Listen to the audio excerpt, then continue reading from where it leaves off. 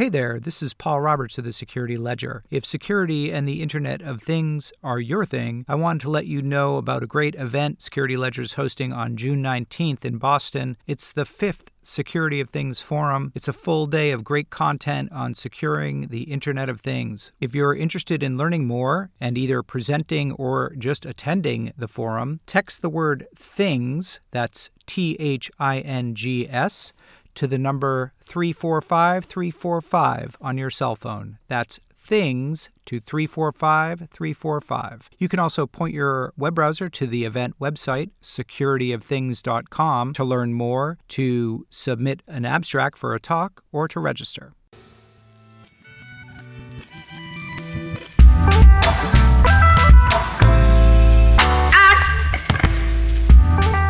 Hello, and welcome to the Security Ledger podcast. I'm Paul Roberts, editor-in-chief at the Security Ledger. In this week's show, number 86, after years of being vague about it, the Securities and Exchange Commission has finally expanded and clarified its guidance on disclosing cybersecurity incidents. We're joined by Chip Block of the firm Evolver to talk about what the SEC said and what it means for publicly traded firms. Also, thousands of radiologic sensors were deployed in the United States following the attacks of September 11, 2001. Increasingly, they're connected to each other and to the internet. We look at new efforts to secure those systems from cyber attack. But first, the U.S. State Department last week decided to make temporary staff cuts to the Cuban embassy permanent, citing a need to protect American personnel there from what the State Department called a series of, quote, health attacks, reportedly sonic assaults that left embassy staff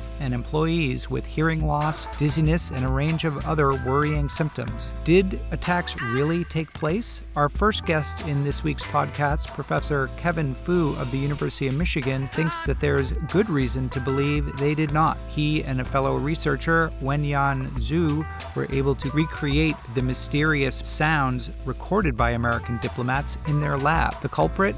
What Fu calls axial interference by ultrasonic emitters causing audible byproducts. In this conversation, I asked Kevin to describe what that mouthful of terms means, what might have been the source of the disturbing sounds experienced by the embassy staff, and what his research means for the future of the Internet of Things. My name is Kevin Fu. I'm associate professor at the University of Michigan and chief scientist at Verta Labs.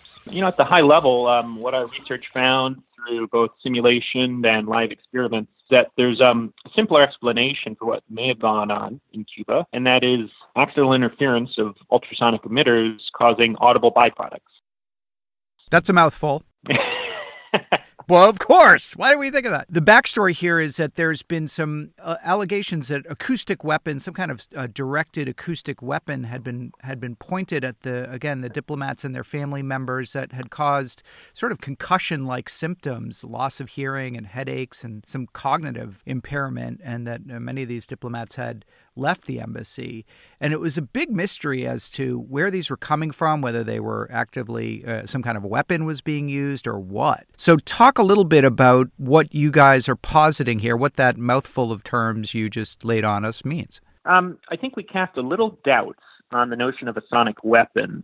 So I'm a believer in Occam's razor. You look for the simplest solution. And to us, the simplest solution is that these audible tones were generated accidentally from perhaps some other nefarious purpose, but potentially without intent for harm. So one of the reasons why I am very skeptical of sort of the deliberate sonic weapon is that, for instance, if it's ultrasound, there is very little evidence of airborne ultrasound being able to cause harm, except at extremely loud intensity. There are studies that show harm when you directly touch a vibrating ultrasonic emitter. You can think of things like arc welders. If you hold arc welders in the wrong way, your fingers can actually start to get white. You get cavitation, bubbles inside your body, heating inside your body. But airborne ultrasound, it's highly unlikely for that to happen at any realistic intensity that can go any distance. So to us, we thought, we had been working on how ultrasound and other sound waves affect the computer security of sensors and other systems. And we felt like we were pretty well equipped to do a couple experiments. And to us, this was sort of like a graduate school homework assignment. It doesn't really rise to the level of an academic research paper, but we did a couple experiments and using some very well-known techniques. Actually, some of these techniques have been around for over 100 years. All we did was we combined acoustic tones that happen to be ultrasound to recreate the tones that were heard in Cuba. All it takes is actually a single ultrasonic transmission that contains at least two different tones in order to cause the effects that have been observed in Cuba. Malfunctioning spy gear to me seems like a reasonable hypothesis to explore, but there are also other reasons that maybe are less nefarious, things such as malfunctioning pest repellents. So there are ultrasonic pest repellents you can buy, especially popular in warm places. They can be rather loud. There are room occupancy sensors that keep the lights on that actually emit continuous ultrasound. Actually, we have them in pretty much every room in my office building. They're surprisingly common, and few people realize they're already being bathed in ultrasound. And if you were to introduce just one more tone, you have this potential for these audible sensations that result from the ultrasonic tones combining to produce this audible byproduct. How is it that these two different tones that are both ultrasonic combine to produce either a harmful ultrasonic or a sonic signal that is harmful? That's a good question. So this is a very old principle, been known over 100 years. It's gone by different names: intermodulation distortion. The music community calls it a combination tone. In some fields, they'll talk about heterodyning. There are all these fancy words for it. But basically, when you have a signal propagate through something like air or a solid, it doesn't propagate perfectly, shall we say. We use the term nonlinear. Whenever you have a nonlinear medium, you get these unusual byproducts at the sum and difference of the frequencies being transmitted. It's a bit more complicated than that. It involves a little bit of trigonometry and algebra, but suffice to say, you're going to get all these extra tones. Now, the one that's most important is the difference, because if you have two very high-frequency ultrasonic tones, the difference can actually be in a very low frequency, in particular in the audible range. Mm-hmm.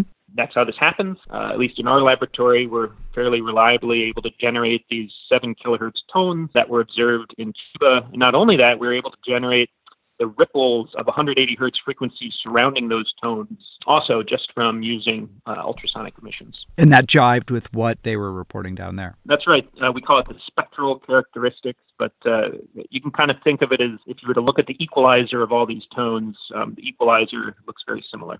What devices did you use in your laboratory to test this out? We used a few different ultrasonic emitters. We have a general purpose. You can kind of think of it as like a speaker, but for ultrasound. We also have some custom transducers. It's not a speaker, but it can emit a single tone. You can think of it as a buzzer, but at ultrasonic frequencies that you, as a human, cannot hear. So we would take different combinations of these, and then we would do something called modulation. Think of it as like an AM radio transmission, but instead of going over a radio, we're sending it over an ultrasonic frequency.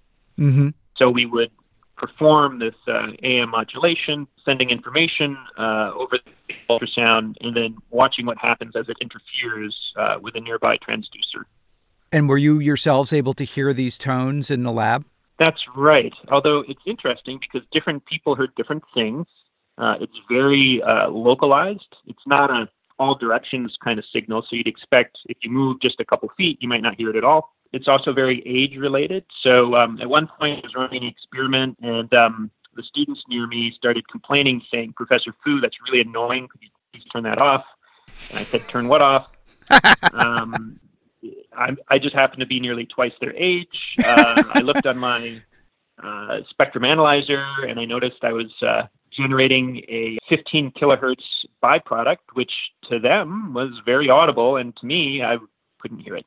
There are actually devices you can buy. There's something called the mosquito that's used for adults to sort of repel teenagers because adults can't hear it, but it's very annoying to teenagers. So they won't loiter outside your store or something like that? Correct. And then it's a dual-use technology. So, of course, geniuses turned it into a ringtone so that teenagers can hear their phone ringing, whereas the adults cannot. They're so clever. They use our own technology against us.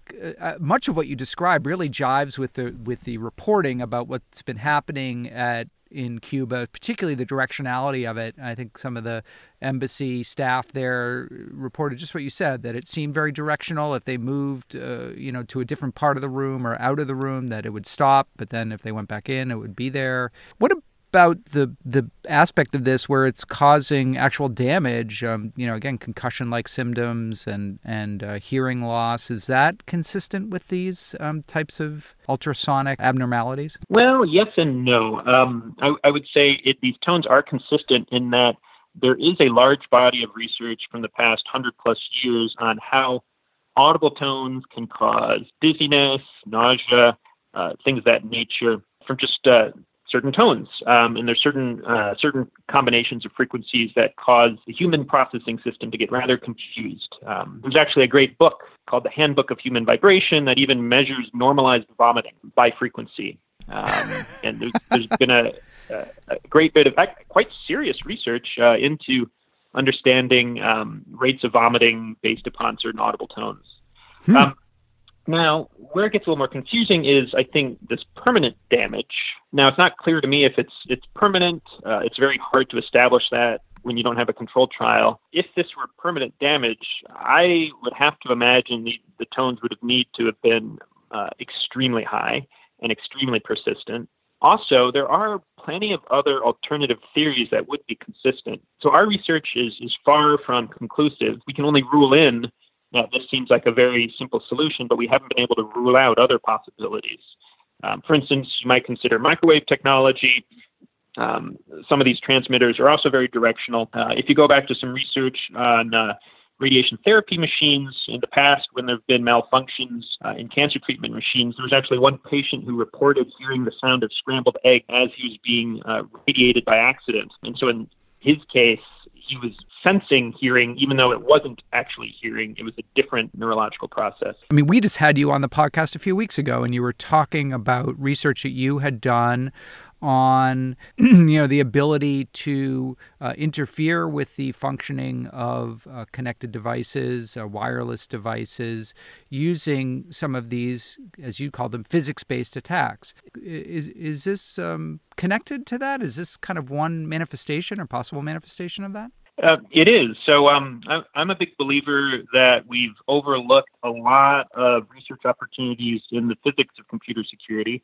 This is just one more example. I think it's really important as devices are moving more into what we call cyber-physical systems, or very related, the Internet of Things. I think it's very important for the designers of these systems to at least understand the risks and the limitations from a physics point of view. Because you might build something that looks beautiful in, a piece of Java code, but then in reality you get bizarre things like these interacting audible tones that cause pain. Just some very bizarre things can happen in the real world.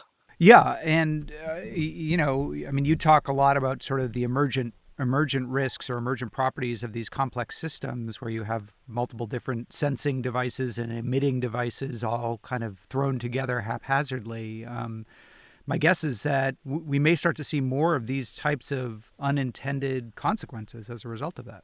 Oh, definitely. And in fact, we have a paper coming out in May at the IEEE Symposium on Security and Privacy, where we show how actually someone can just use JavaScript on a website to cause your Windows system to lock up or reboot just by playing tones through your own speaker system. There have been some really pretty severe consequences of this incident in Havana. The U.S. has pulled back much of its embassy staff and recently announced, I think last week, that they were going to kind of keep the staff at that low level. And this incident is really precipitated that freezing in the relations there. Have you reached out to either the Department of State or the FBI to talk to them about your studies? And if so, have you heard anything back?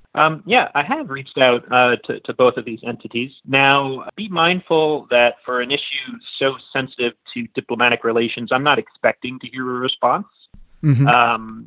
But, I've been able to discern that our report is making its way up the chain. I'll just say it's extremely important for scientists to be able to explain their research in ways that aren't 100% geeky. And to me, the take-home point from our research is that we present a very reasonable theory on how this could have happened without intent for harm. I don't have any results about what players or what nation states could have been involved in this, but we do put forth this theory, which is substantiated by not just our simulations, but our live experiments, that this could have just been an accident from some other purpose or some other operation. And I know, in the U.S., obviously, we have a federal agency, the Federal Communications Commission, that is actually tasked with making sure that these types of interferences don't happen. I'm wondering, are they mindful of, as you note, the increasing number of ultra-frequency devices that are coming onto the market? You mentioned pest control and teenager control and so on. Does the FCC need to be giving more scrutiny to these devices and to the types of interference and unintended consequences that they might cause when they're out in the physical world? There is regulatory guidance from the FCC on some of these issues. But I think what you're pointing out is that the world is quickly changing because of the products being put out there. And just in the old days, is when you didn't have too many cars on the road, you didn't need to worry about collisions. Today, we're having so many products out there. They may have worked perfectly fine in isolation, but because we're just bathing ourselves, IoT light bulbs all over the place, microprocessors and LEDs, suddenly some of the not significant sources of interference are becoming actually relevant to common situations. So I don't know what the next step might be for the FCC, but at least keeping their pulse on this, because it can change so quickly, especially with Silicon Valley and its desire to have hockey stick rapid deployment of new technologies. It could quickly go from having no effects to having many effects when ultrasound or RF interference is involved.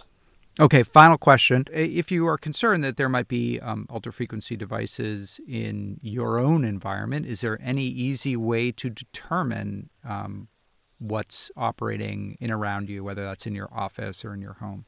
A consumer can certainly shell out $10,000 to buy some of the signals analysis equipment. The iPhone actually is capable of hearing up to about 20 to 23 kilohertz, which is in the very low ultrasonic ranges. So you might be able to actually measure that. However, at least we find in practice, most of our sources of ultrasound start around 25 kilohertz, which is beyond the range of a consumer device.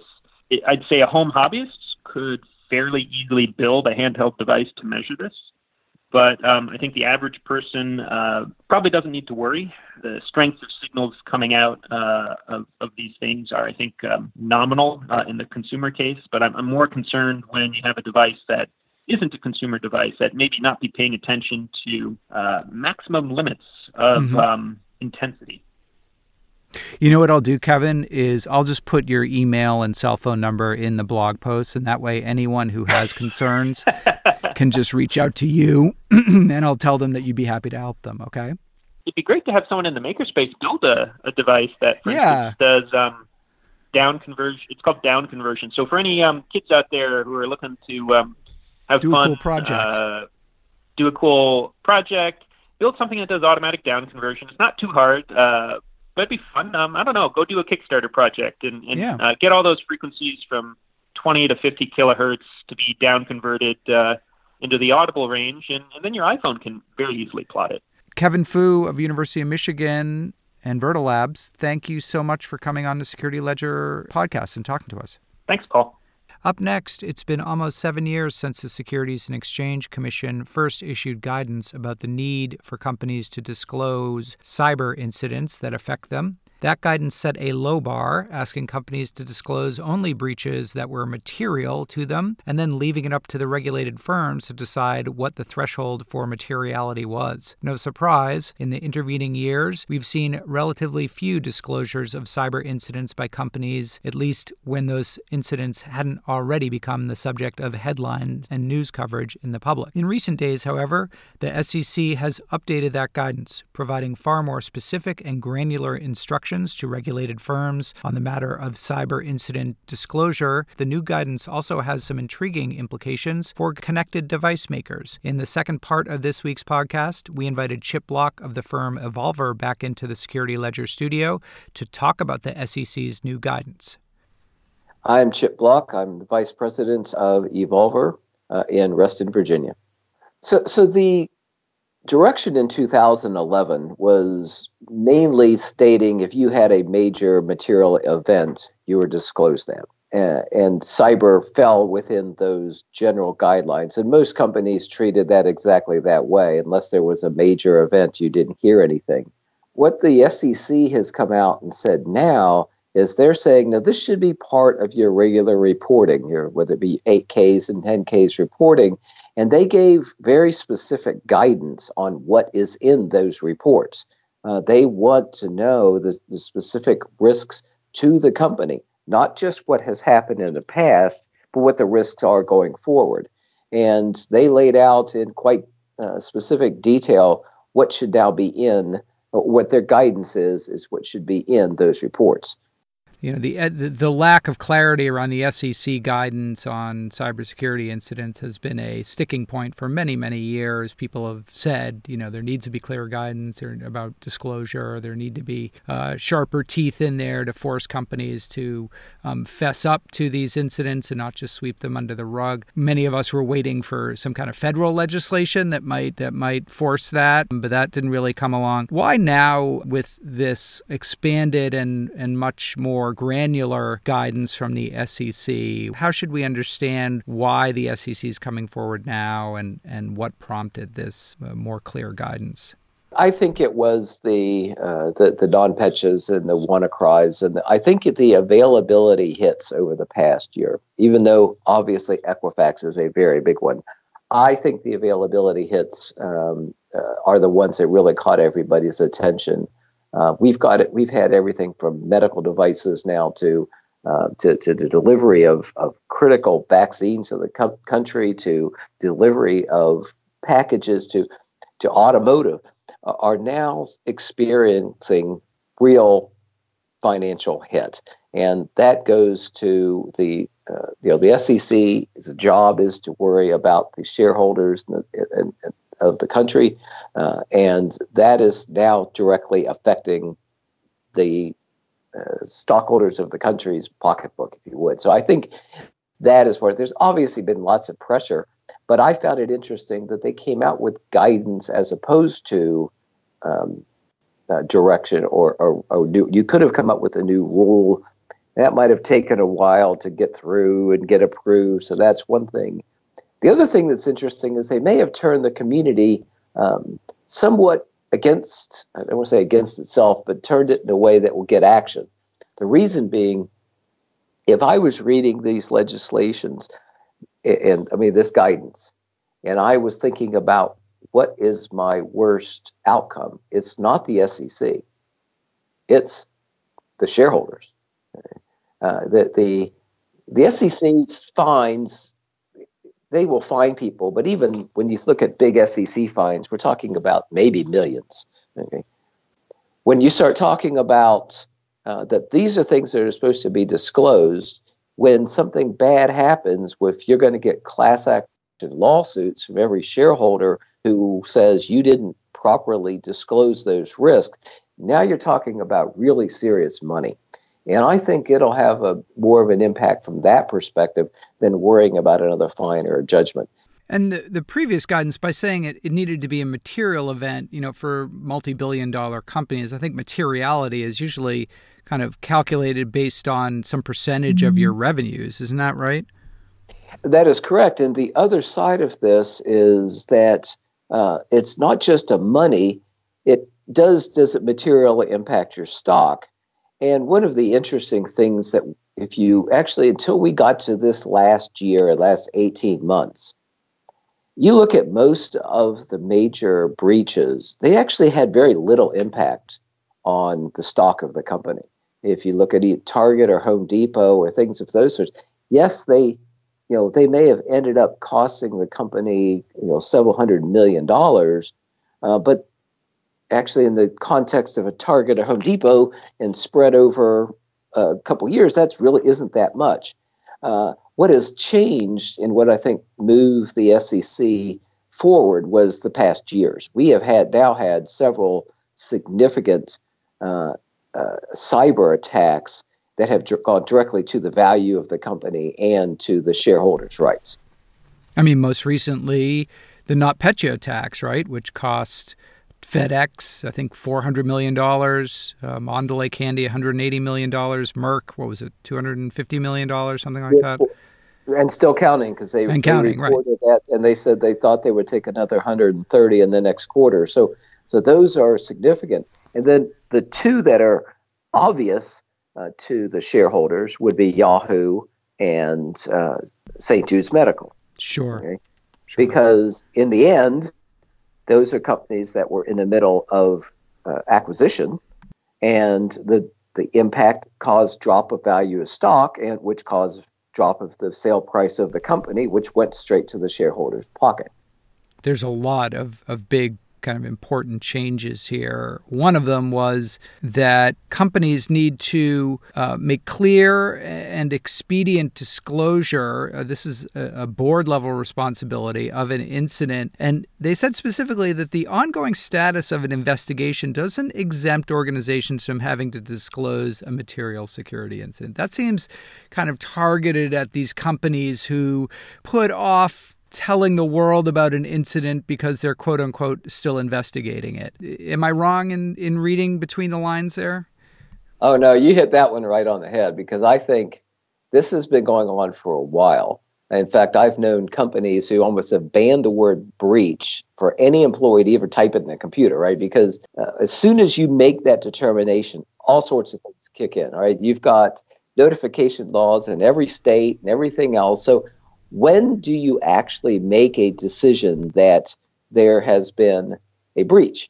And the other side of that is, do you have to truly determine that data left your company and went to somebody else? Or, well, I kind of lost track of things, or I had a ransomware attack, but I don't think anything left. I think what they're getting at here is, no, they're not going to let you get away with that one much anymore. If you believe you've had a major incident, you got to report it.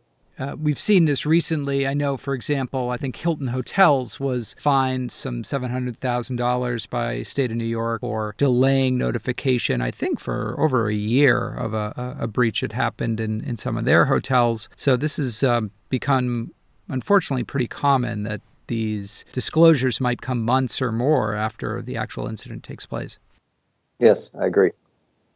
You point out also that there's some interesting language in here that could conceivably be applied to companies that are making connected products or physical products as well, regarding vulnerabilities or cybersecurity incidents or risks that materially affect the product, services, or relationships with customers and suppliers and competitive conditions and so on. And you and I were talking, you said this potentially could be meaningful for IoT device companies that are deploying connected systems out there into the world. Yeah, I did. I think it has for a couple of reasons. And to give you some language that they're talking about, it says for all products and services, you're to report the following. One of them is the probability of occurrence and the magnitude of that event. That's one of the things you're supposed to report. And what actions have you taken to prevent that? One of the things in the current cyber world we're dealing with, particularly the legal world, has been the issue of basically who can sue who. And there is the concept of which is known as proving harm. In order for you to sue somebody for a cyber attack, like Target, you had to prove direct harm, that what happened there directly harmed you, not what could happen to you in the future or what might happen to you. How does it affect? How can you prove on this date I lost this much money or something of that sort? Well, what gets interesting here is that this now throws this into the product liability side of things, which says you must report what you believe are your risks as a product. Well, every product, every IoT product, I would venture, has some cyber risk. We all know when you build the product, you could make it the most secure thing in the world, but it might run the price point to something that you can't sell it. Sure. So you're making trade-off decisions. What the SEC is basically asking here is you need to let us know kind of where And again, I think they mean financially, but you need to let us know where those risks are on that continuum of it'll make the product better but be less secure, and what is the impact of that. That sounds like it could be a heavy lift, particularly for some of the low-end connected device makers out there who are really, all about time to market and price, unit cost. The question there is, if they're open about that, I don't think you've got a problem. If you're making a product and you make a statement as future risk is that you understand that the device has could be exploited for DDoS attacks like a Mirai or something, but you understand that is a potential risk, and you state that in your SEC report, I'm not sure you're that vulnerable. The question is, will anybody invest in your product if you state that? So I think what they're asking here is, are you going to disclose where those decisions have been made, and what will that do as far as the value of the product? You guys, Evolver has a new white paper out specifically addressing these questions. What's in it? Why should people download it? What are they going to learn from it? So the main thing is we provide really three things. Number one, kind of the history of how we got here, some of the major cases. And I think that's important in the sense that people need to understand the context of this. The second thing is a summary of what's in the SEC report. Now, the third thing is a recommendation that what is already a rapidly moving capability be adopted by a lot of folks, and that is the monetary quantification of cyber risk. Utilizing standards such as the factor analysis of information risk, the FAIR standard, which is an open international standard and basically being adopted from everybody from Walmart to Bank of America. Everybody's kind of moving because they saw this coming, right? The smarter companies saw this coming from a ways. Okay, and that way you're going to be able to report it in alignment with this. And actually, if you look at the FAIR standard, almost for this very almost point by point, the things they ask for are in there. And it addresses the things such as developing the probabilities of attacks and the losses associated with that. I think the other thing is that we would recommend is that you get your senior folks involved in this, meaning audit counsel, your audit group, your general counsel, and your technology folks and your boards folks to figure out how you're going to address this and how do you actually want to start creating this information. I think you're running a rather significant risk from both a shareholder and SEC perspective if you ignore this. The fact that they listed Exchange Act means that they've got the capability behind them to actually enforce something. So I don't think that ignoring it is an option in this case. Chip Block of Evolver, thank you so much for coming in and talking to us on the Security Ledger podcast. Thank you, and I enjoyed it again. And finally, more than 2,000 radiologics detectors were deployed at U.S. ports of entry following the attacks of 9/11. The nondescript roadside boxes can stand more than 14 feet tall and sniff out fissile material passing by in trucks, cars, or shipping containers. But are those radiologic detectors as good at fending off cyber attacks? In our final segment, we speak with Dr. Rico Chandra, the CEO and co-founder of the firm Arctis, which makes radiologic detectors, about efforts to shore up this critical infrastructure against cyber attacks and the steps his company is taking to harden their devices. Dr. Chandra, welcome to the Security Ledger podcast. It's great to have you. Well, thank you very much for your time. I guess a good place to start is with the monitors themselves. Could you explain to us what these devices do, where they're deployed, and what they look like? So radiation portal monitors are systems that are installed at just about every port of entry into the country. So ports of entry, that's all of the land border crossings between the U.S. and Canada and U.S. and Mexico, and at most seaports. So if a ship arrives, a container ship arrives, the containers are offloaded onto trucks, and the trucks, as they drive out of the port, they pass through these radiation portal monitors. Radiation portal monitors are passive devices. That means they don't emit any radiation, but they detect radiation from the outside, in particular gamma radiation and neutron radiation. So these are tall boxes, one on each side of the road.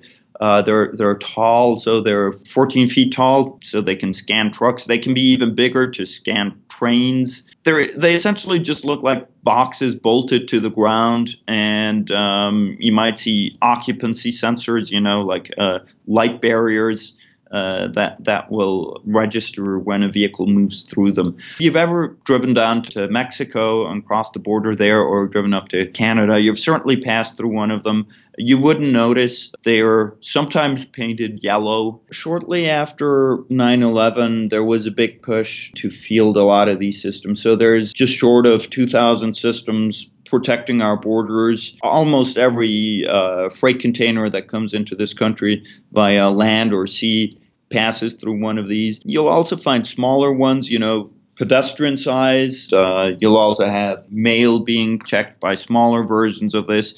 There is also other layers of security to protect us. The Department of Homeland Security has a program called Securing the Cities, in which there are, on a city level, and the most important cities, there are many networked detectors deployed over the area of a city.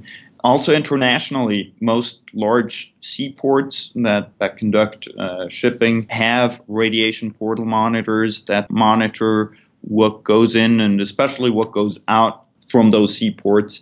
And then there's also other efforts. The U.S. has, especially after the collapse of the Soviet Union, invested a lot to secure potentially dangerous nuclear material at the source. So, in countries like Russia and Kazakhstan, to help the host countries secure those materials at the source. And then also there's what used to be called the second line of defense, radiation portal monitors set up along the borders of the countries that border the former Soviet Union.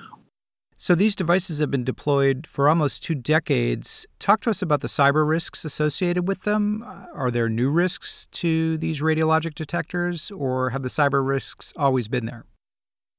Obviously, the more you start networking detectors and have them interconnected or remotely operated, the more that creates potential vulnerabilities for cyber attacks. Also, if you look at the threat landscape today, that is something that has to be really mitigated, because if you think back to 9/11, today it's completely conceivable that if you had a similar attack, that would be accompanied by a cyber attack in parallel to make the attack more effective or make the attack not be detected as fast. While in 9/11, cybersecurity, it was on the radar of many, but the likelihood of a terrorist attack having a cyber component to it wasn't as high as it is today. So there's a program going on to procure new radiation portal monitors. And in this program, cybersecurity has been incorporated from the beginning, basically in the design and in the specifications. In older systems, cybersecurity was typically added on top. A vendor would design a system, and then afterwards he would add on whatever cybersecurity requirements were needed. Now cybersecurity has become a key part that is, included by design in the most modern and most recent generation of systems.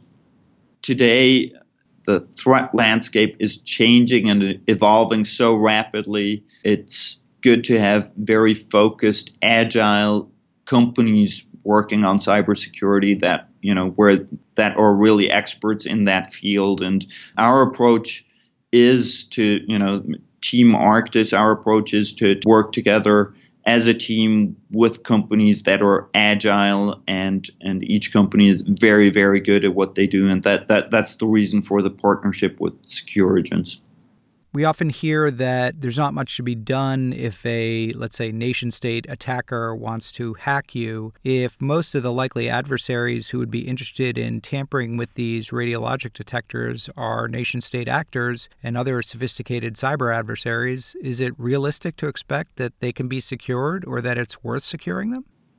I think one of the values that shouldn't be underestimated is the deterrence value of making our targets hardened. So now that there are radiation detection systems protecting whatever target, now that there are cybersecurity measures protecting those systems, well, an adversary needs to do a lot more research and needs to get organized in a completely different way if he wants to overcome these defenses. And in organizing himself or herself and in informing himself or herself, adversaries will provide a lot more access points for intelligence services to pick up on their activities because communicating and chattering about nuclear detection and cybersecurity, that could potentially get you onto the radar of intelligence services. So I think it's a measured approach. I think considering the disruption that these an event of nuclear terrorism or radiological terrorism could cause, it's a fairly low price to pay. Obviously, I'm biased. I'm from the industry. This is my domain. But I can also say this with some sincerity that I don't think we're going overboard on this. Dr. Rico Chandra, thanks so much for coming in to speak with us on the Security Ledger podcast. Thanks for having me on the show, Paul. This has been very interesting. Dr. Rico Chandra is the CEO and co-founder of Arctis, a maker of radiologic detectors.